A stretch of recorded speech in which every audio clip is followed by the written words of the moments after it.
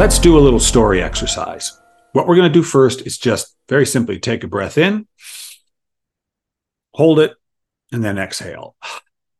Take a breath in, hold it, and then exhale.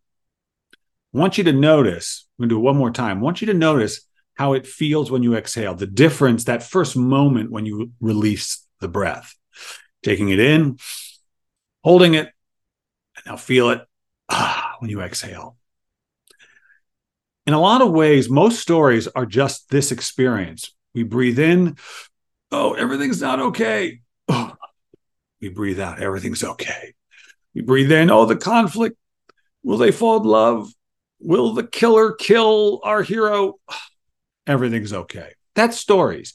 We breathe in, we breathe out. And the thing about a story is we want our readers, we want them to hold their breath in a way. We want them to feel the tension of, will things turn out? Will they find love? Will Frodo throw the ring into Mount Doom? We want them to feel that discomfort that we feel the longer we hold our breath. Why? So that when we finally do exhale, when the resolution comes, we can really experience it, because breathing is normal. If all our stories were just breathing, if there was never holding breath, we would never appreciate the experience of breathing. In other words, if it was a love story where the characters were just in love the whole time, never worried about falling out of love, never worried if they were lovable, never worried about being alone or just being, no, if they were just love and happy, there'd be no story. We need the reader to hold their breath.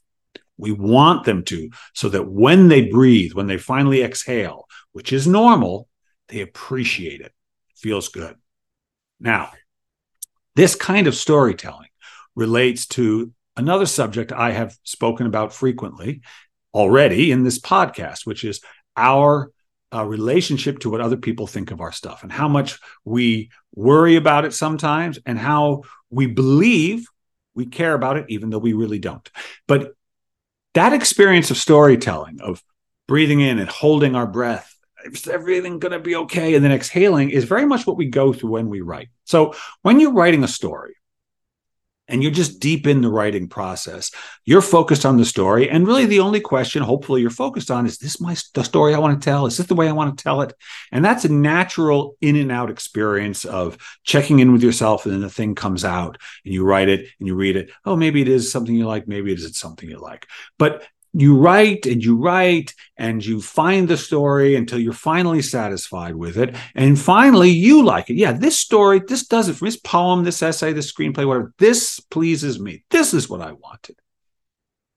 You know it. You know what you like. You do. But what you don't know is who else will like it. And sometimes we go through this experience with something we write where we finish it and we like it. And then we have the thought, but what if nobody else likes it? What if it's not really as funny as I think it is, or as exciting as I think it is? And when we ask that question, we're kind of holding our breath. You know what? You've probably had that experience. Maybe you finish something and you finally show it to somebody, your best writing partner, or your agent, or feedback from an editor.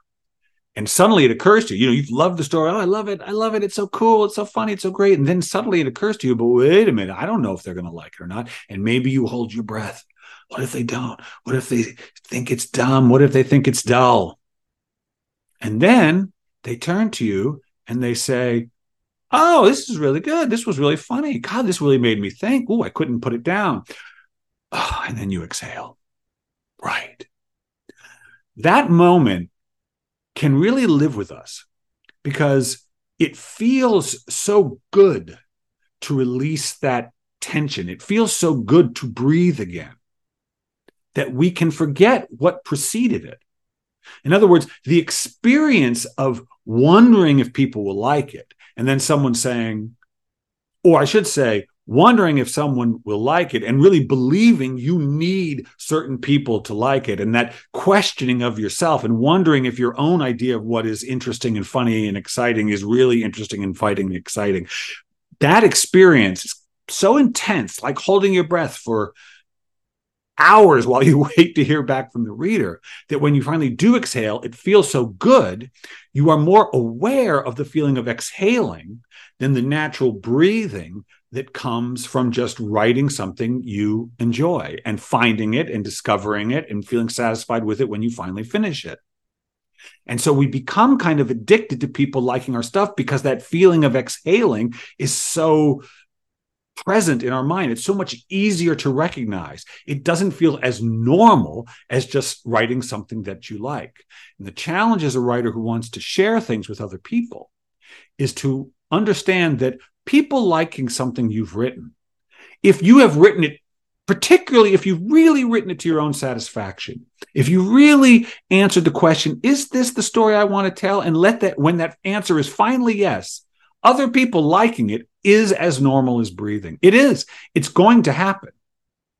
So don't become addicted to the drama of wondering whether your stuff is any good and wondering if people like it. Look, when you tell stories, you need the drama. You need it. We need the drama for the story to be compelling so that people will appreciate the experience of breathing. We do it on purpose. But don't become addicted to it while you're writing. It's all invented. Yeah, it feels great, but it only feels great. And remember this, having someone say, oh, this is good, and you feel that sense of relief only feels good because you or I, the author, chose to hold our breath. If you don't hold your breath, then when someone says, oh, I like it, the next breath you take is just the same as the one before. It can be that natural. It's up to you. Yeah. Because you're the author of your life. Yes, you are. Every moment. Thanks for listening. I do these every week. And so if you don't want to miss a little dose of inspiration and advice, go ahead and subscribe. And don't be afraid to reach out to me at williamknauer.com. I'd love to hear from you. So until next week, this is Bill Knauer. Stay fearless.